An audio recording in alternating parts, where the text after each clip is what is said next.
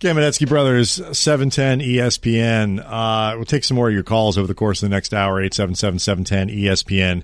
George Sedano and Michael Thompson following us at noon, and, of course, Mason and Ireland at 3. Before we get to this LeBron question, because I do think it's important and it's a fascinating one.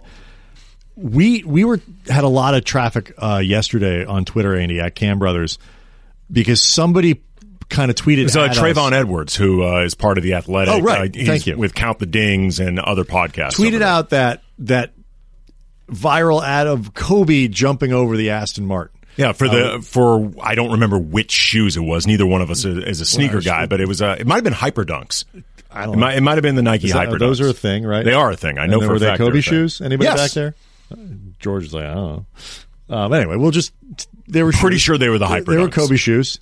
And so, this was, you got to go back and let's say it's him and Rony Turiaf. So it kind of gives you an idea of where this era was and all that. And they're up on the top of the building garage, and Kobe's like, we're going to do this. So trust me, I can do it. And he gets in the stance or whatever, and he jumps over, air quotes, an Aston Martin. That is going fast. It's going really fast.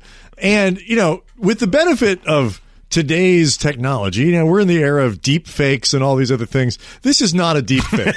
No, this is it's pretty fake. obvious that is not a real Aston Martin. But at the time, it was very much like, cinematically, when you remember like the first moving picture when it was the train just driving to the camera and everybody got up and ran out of the theater because they all thought they were going to die. Yeah. It was a little like that when people thought, oh my God, Kobe Bryant just risked his career to jump over an Aston Martin and sell shoes. And we had to, at the time, you and I were running the Lakers blog for the LA Times. This is a decade ago. Right, this is a decade ago, and more than that, and as you said, and we also interacted a lot with our readers. Our comment section was quite lively. It was the wild west. At times disturbingly lively, but it was lively. I can't tell you how many readers over how many days we had to reassure, no, guys, trust us on this. It didn't happen. It did not do that. Well, maybe Kobe just said, he's got something carved out in his contract with the Lakers that, he can do something. Like, guys, Nike would not have one of their own athletes. Rob Pelinka isn't that specific. Right, but he can Kobe can jump over. Yeah, but you understand, man. Kobe's going to put these type of clauses in his contract. He can do whatever. Or, there's something like Nike said he could. Like, guys, Nike is not going to let him jump an Aston Martin. Like, trust us. Wait. We confirmed it with Rony. It's not real. This is not a real car. Real. People were losing their minds, but the reason that they could lose their minds is if anybody would have actually jumped an Aston Martin in a commercial to promote his shoes, it would have been Kobe. Right. If anyone would have done it, nobody else was capable of jumping over an Aston Martin. Right. But what I think was great. Everybody else would have been too afraid, Brian. Because why would you do that? Yes.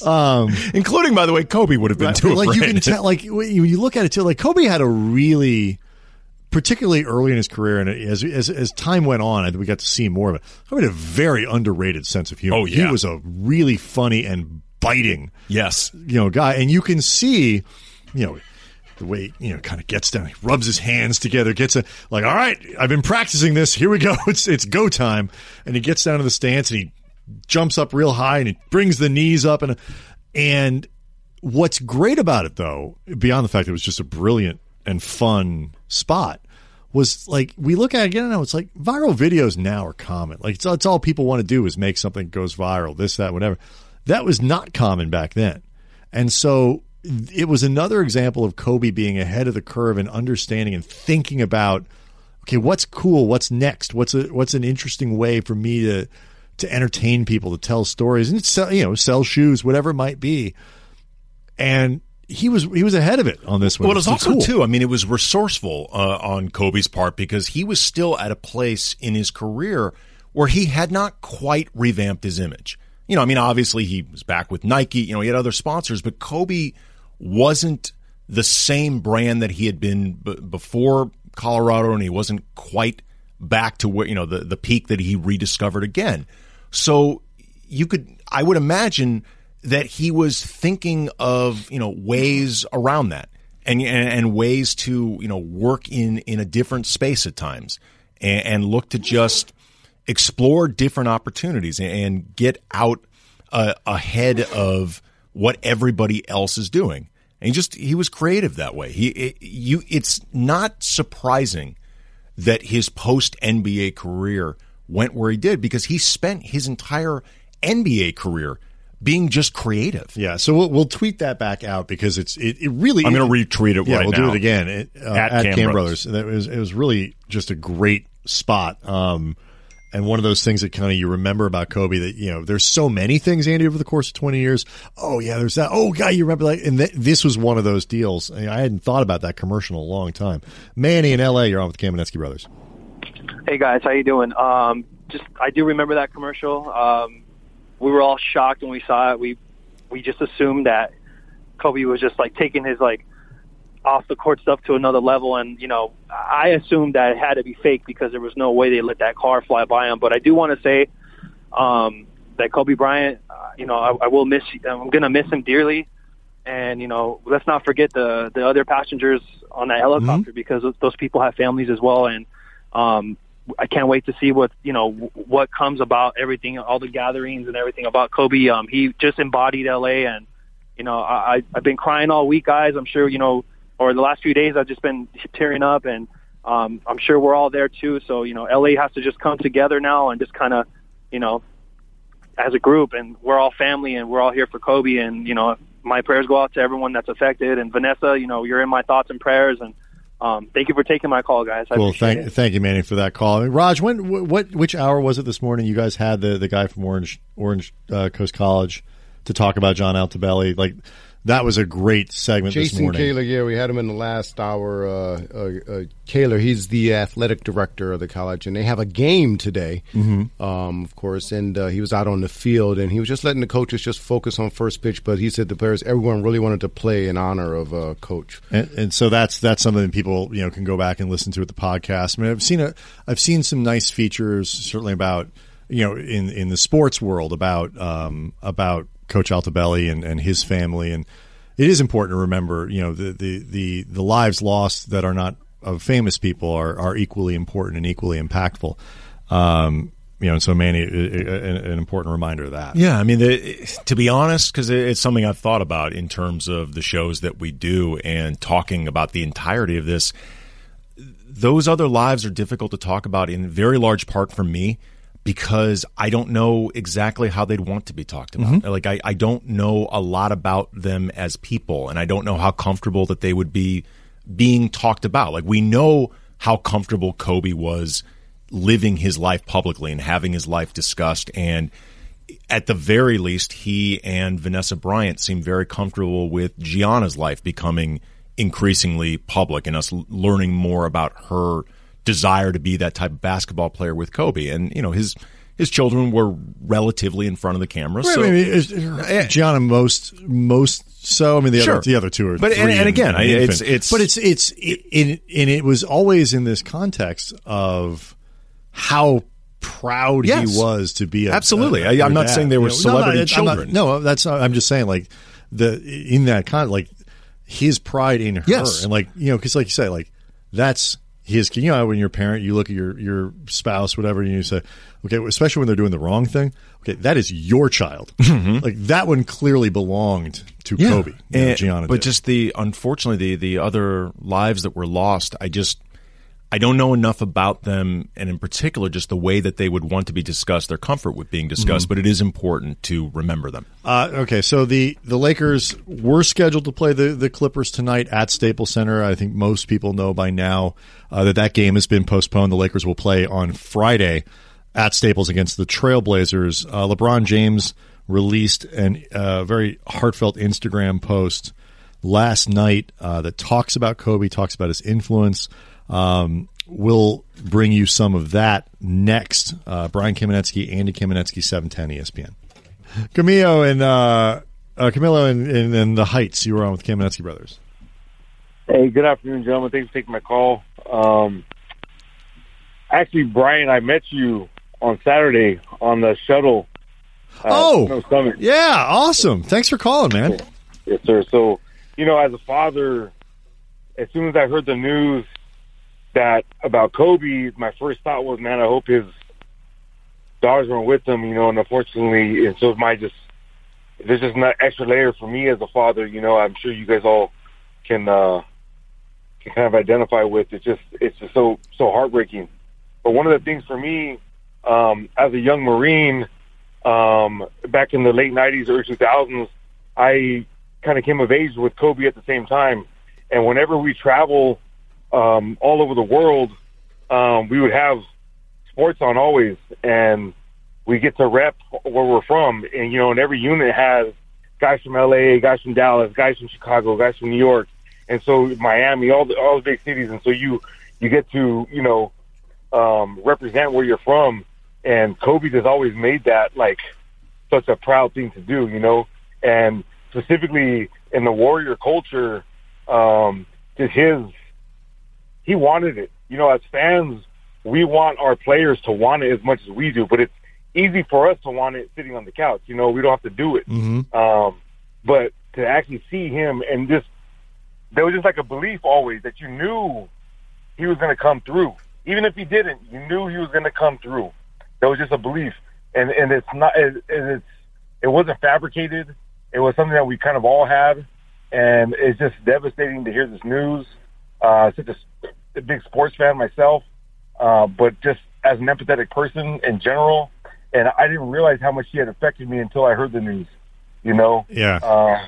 And I never realized how much fully a part of my life that Kobe was and the Lakers are.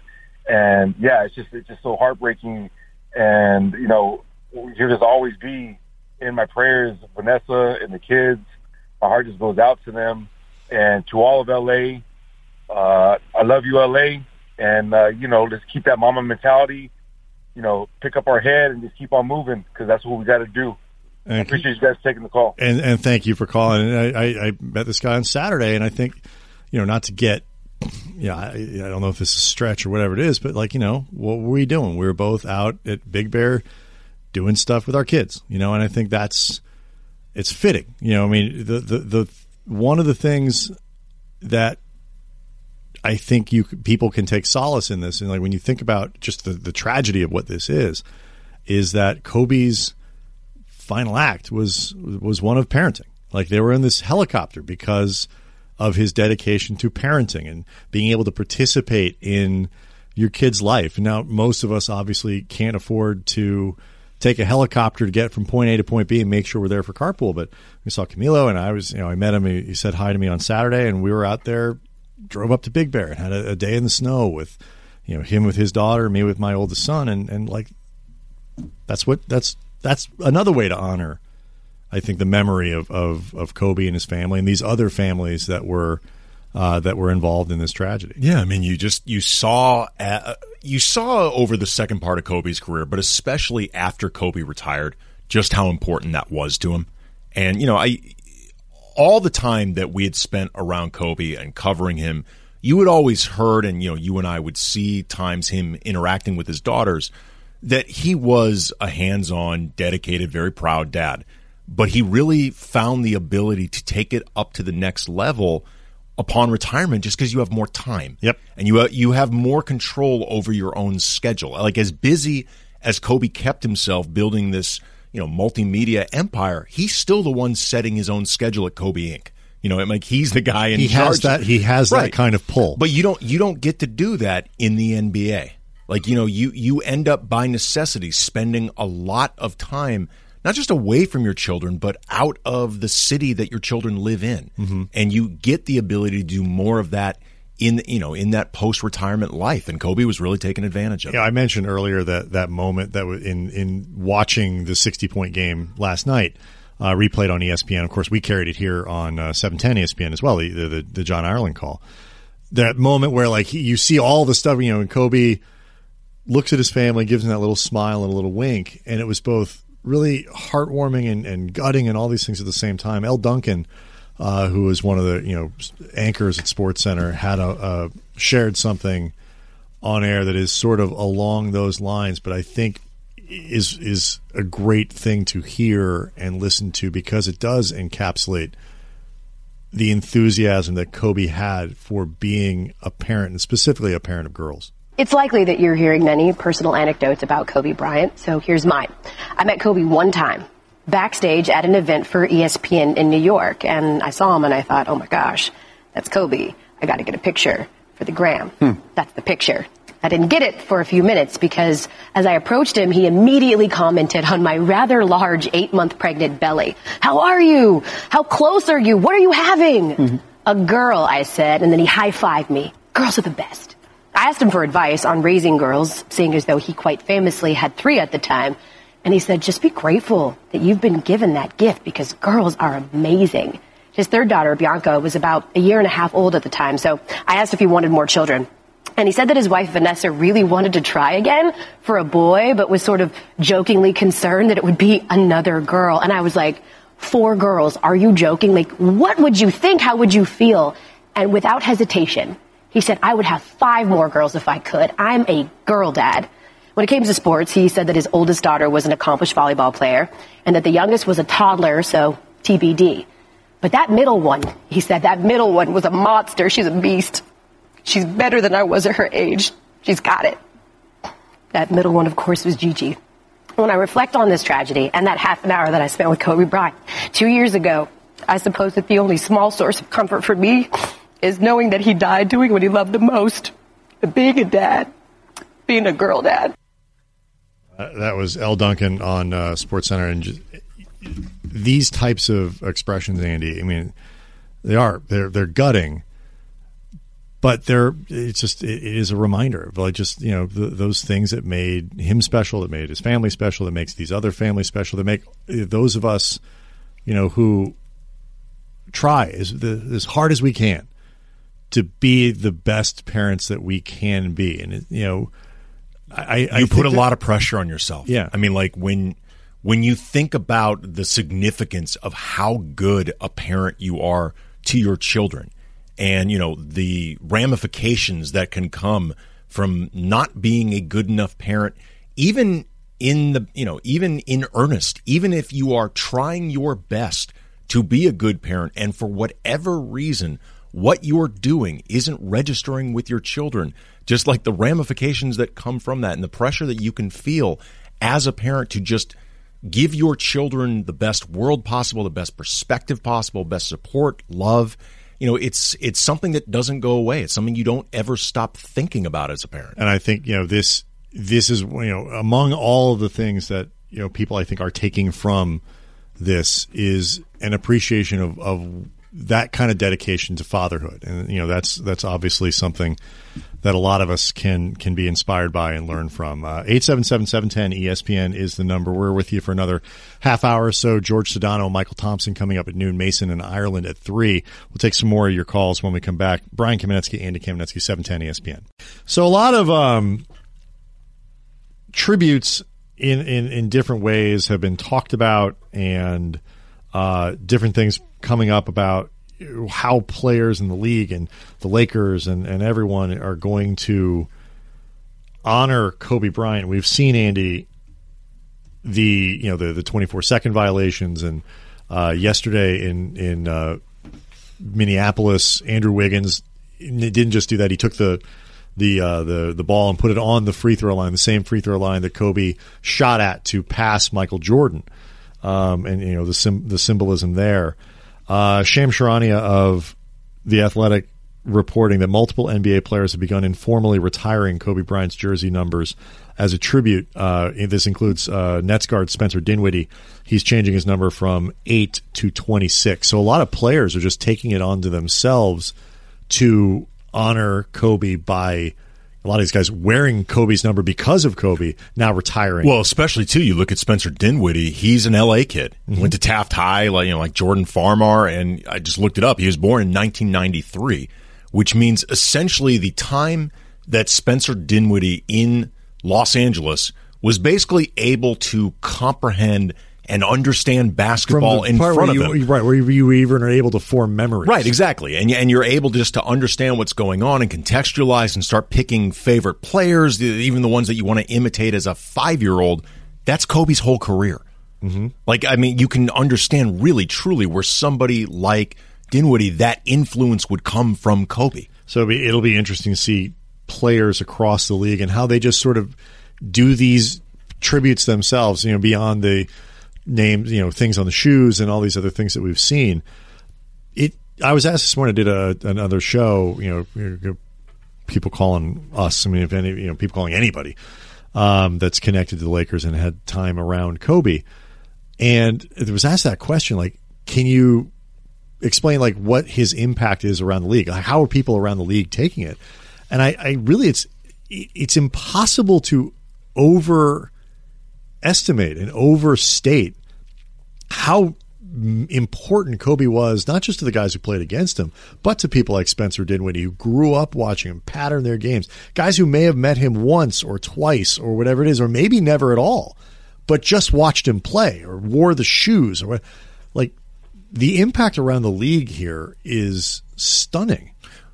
Well, it also, too, it speaks to LeBron and the Instagram post that he put out. And, it's very long and people can find it. It's very heartfelt.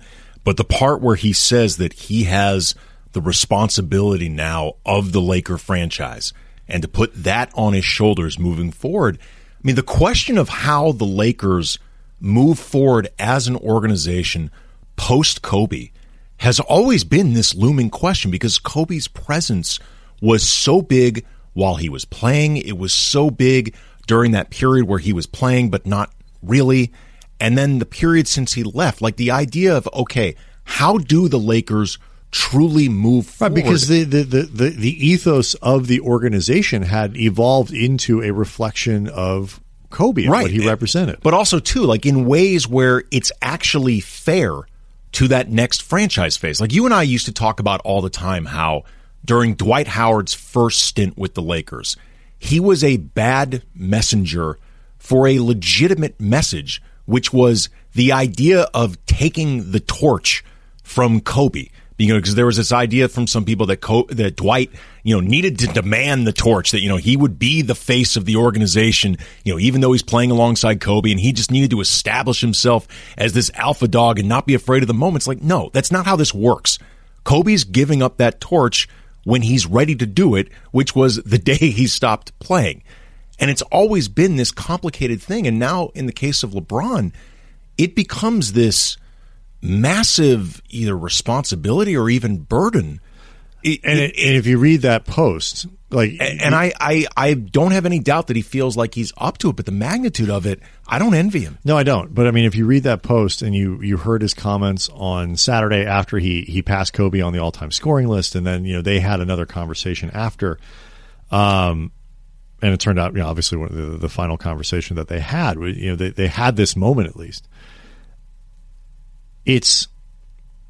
LeBron was profoundly influenced by Kobe, and I don't know what the organization does. I'm glad that the game has been postponed, because people have to remember, it's not just the players who have to go out and play. The organization has to stage the game, and there are people that grew up around Kobe. Kobe's a 20-year presence in this organization, more than that now. And the organization is grieving. The organization puts on this game on what was scheduled for tonight, and if as a totality they're not capable of doing it, it's not fair and it's not appropriate to make people. But I will say, if you have to find a person, if there has to be a player that has to step out and be in front of this and understands what it is to have to carry that responsibility, there's nobody better than LeBron. Yeah, absolutely. And it's just going to be really interesting to see, what differences you perceive in how LeBron goes about leading this organization moving forward, because he already had demonstrated this marked difference in his investment and in the way that you could tell he truly cared about the organization this year, and he truly was invested in the idea of bringing the Lakers another championship in a way that you just didn't feel it last year. And, I'm sure LeBron has always known, like there's this idea of, you are in Kobe's shadow doing this as that next face, because it's going to take just a hell of a lot just to feel like you're comfortable putting yourself in that same sentence as Kobe.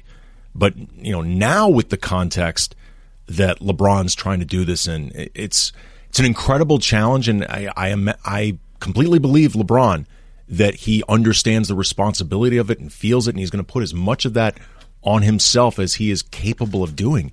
It's just an overwhelming task. More tributes rolling in about Kobe, including one from Kevin Durant. We'll bring that to you next. Take some more of your calls. We're here until noon. Brian Kamenetzky, Andy Kamenetzky, 710 ESPN. You want it on? Brian Kamenetzky, Andy Kamenetzky, 710 ESPN with you for one more segment. Then Sedano will be in with Michael Thompson and Mason Ireland following that. I was staying local with you today. We'll be back here tomorrow in the same 10 to 12 slot here, Andy. We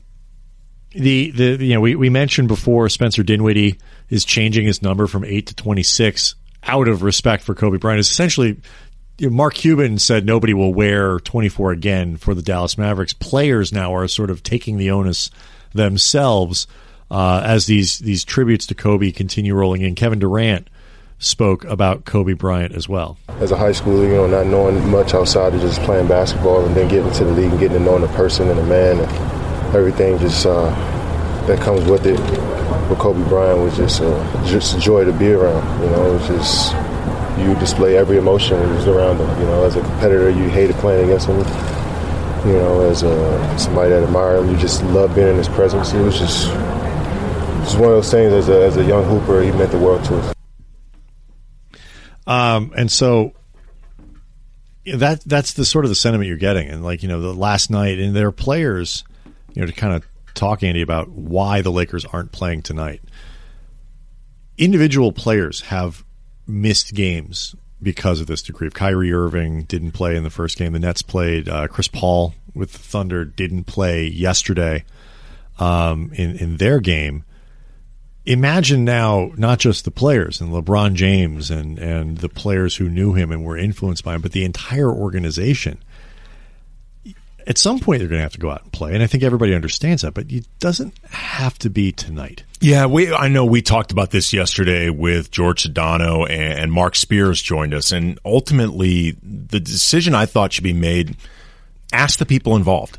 I mean, you can figure out a way to work around this if the people that are most directly involved in having this game, which would have been the Laker players and the Lakers organization, if they feel that they are ready to do this, then you play. If they feel like they're not ready, then you understand the reasons why and you figure it out. Like it's in a lot of ways it's a complicated question for somebody like you or me to answer, because we're not in the middle of this. We can only speculate the way people feel. You go to the people who are directly involved and ask them, and then it becomes a really simple question. I think you don't want to think about these types of questions, but eventually, the games are played again. The league has canceled games twice or postponed games twice. The last time was in Boston after the marathon bombing, when it was obviously, you can't just walk right back out on the floor. And the other was Kennedy's assassination. And so this is not a common event for the league to postpone games. But and you don't want to think about it, but like this game that was supposed to be played tonight wasn't just a regular game in the sense of, the crosstown rivals or whatever it might be. It was a monumentally significant game for how the rest of the season, and we're going to get to the rest of the season, is going to play out. And I give the Clippers a lot of credit for recognizing the larger sort of humanity of all this, because while there are, we heard Doc Rivers openly weeping. I mean, there are many people in that organization and many people who will be playing for the Clippers deeply impacted by Kobe's death, but not like it was for the Lakers. And it would have been, I think, arguably a significant disadvantage for the Lakers to have to go out and play this game. I guess you could say the Clippers could have, I don't know, refused to reschedule, tried to take it, but everybody steps back and says, okay, we get it. Like, it's competitive. It's important. We all put a lot of time and energy, but there are things that are bigger than sports. I saw somebody mention too, a lot of people want to go back to that era where all the players hated each other and all they wanted to do was, they never were friends. You were never friends with you. moments like this, you understand the benefits of having this brotherhood where these players are in it together in ways that are really profound and often quite beautiful. I don't want to go back to an era where you can't be a friend or a mentor to somebody who isn't on your team. Yeah. It seems dumb. I mean, look, Kobe was as, psychopathically competitive as anybody from any era the NBA has ever seen, but Kobe would mentor. I mean, and not just after he retired and not just his teammates. He is somebody that showed you no mercy on the court, but Kobe was available to you. If you sought him out. Absolutely. And he thought you were serious about what you did, he was available. And that's somebody that, again, as competitive as anybody you're going to find. So there can be, say the least. Right. So there can be some type of balance of humanity in there. James in Fullerton, you're on with the Kamenetzky brothers. Yeah, hey guys, thanks for having me. I just wanted to say that what is really hurting me is the loss of his daughter. That his daughter brought Kobe back to us into basketball, because it seemed like for a year or so he stepped away. We didn't see him, and then he reemerged on TV talking about his daughter, talking about seeing him at the games, and we got to see him become what we wanted to see him, which everybody was asking him, are you going to coach? Are you going to be an analyst? We got to see him be a father, an analyst, and a coach sitting on the sideline. And what hurts me is, I'm a father.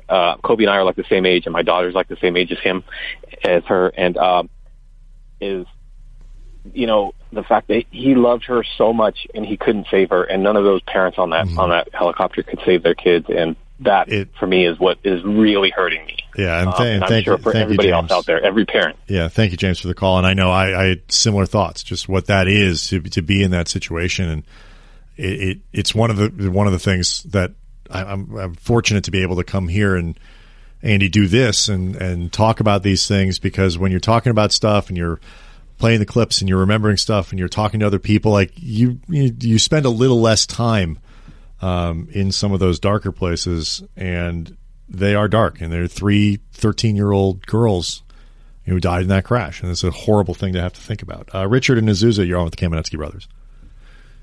Hello. Yeah, go ahead, Richard. Hey, how you doing? First off, I want to start off with prayers and condolences to all the families involved. My heart goes out to Vanessa and the other Kobe's other daughters. It's just it's heartbreaking. I grew up with watching Kobe, and I'm actually a coach, a youth coach, and I have 3 boys that play sports, 1 daughter, and Kobe was just so iconic. He was just, aside from sports and basketball, just his mind, his goals that he had, the things he was doing for the community, the kids. It was just, he was just a role model for everyone, and it's just, I was talking to my kids, and they were just, they felt the hurt, and they grew up watching a little bit of Kobe, but, I bought the book for them. I just kind of, they grew up watching me talk about Kobe and listening to me, and it's just so heartbreaking. And Richard, thank you for the call. I think that's something that I think, Andy, people can take with them. It's this idea of Kobe, and Richard talks about talking to his kids about him and showing them the clips and all that. That stuff, is things that can go forward. When you think about how people deal with this and how we celebrate his life and how we honor his life, remembering that ethic, that work ethic, and that devotion to family, devotion to excellence, all those things are things that his fans and people who cared about him can carry forward. My daughter is 8 years old, and for all intents and purposes, never really saw Kobe play, because at the time she was really even old enough to register a basketball game in front of her. Kobe was barely playing. He was barely playing, and those were not fun games.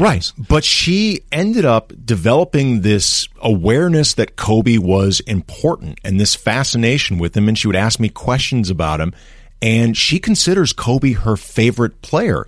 Even though she really never watched him play, she just gets why he should be her favorite. Yep. So we will continue to talk about and celebrate the life of Kobe Bryant here on 710 ESPN throughout the day, throughout tomorrow, certainly into Friday when the Lakers next play against the Portland Trailblazers. Andy and I will be back tomorrow from 10 to noon.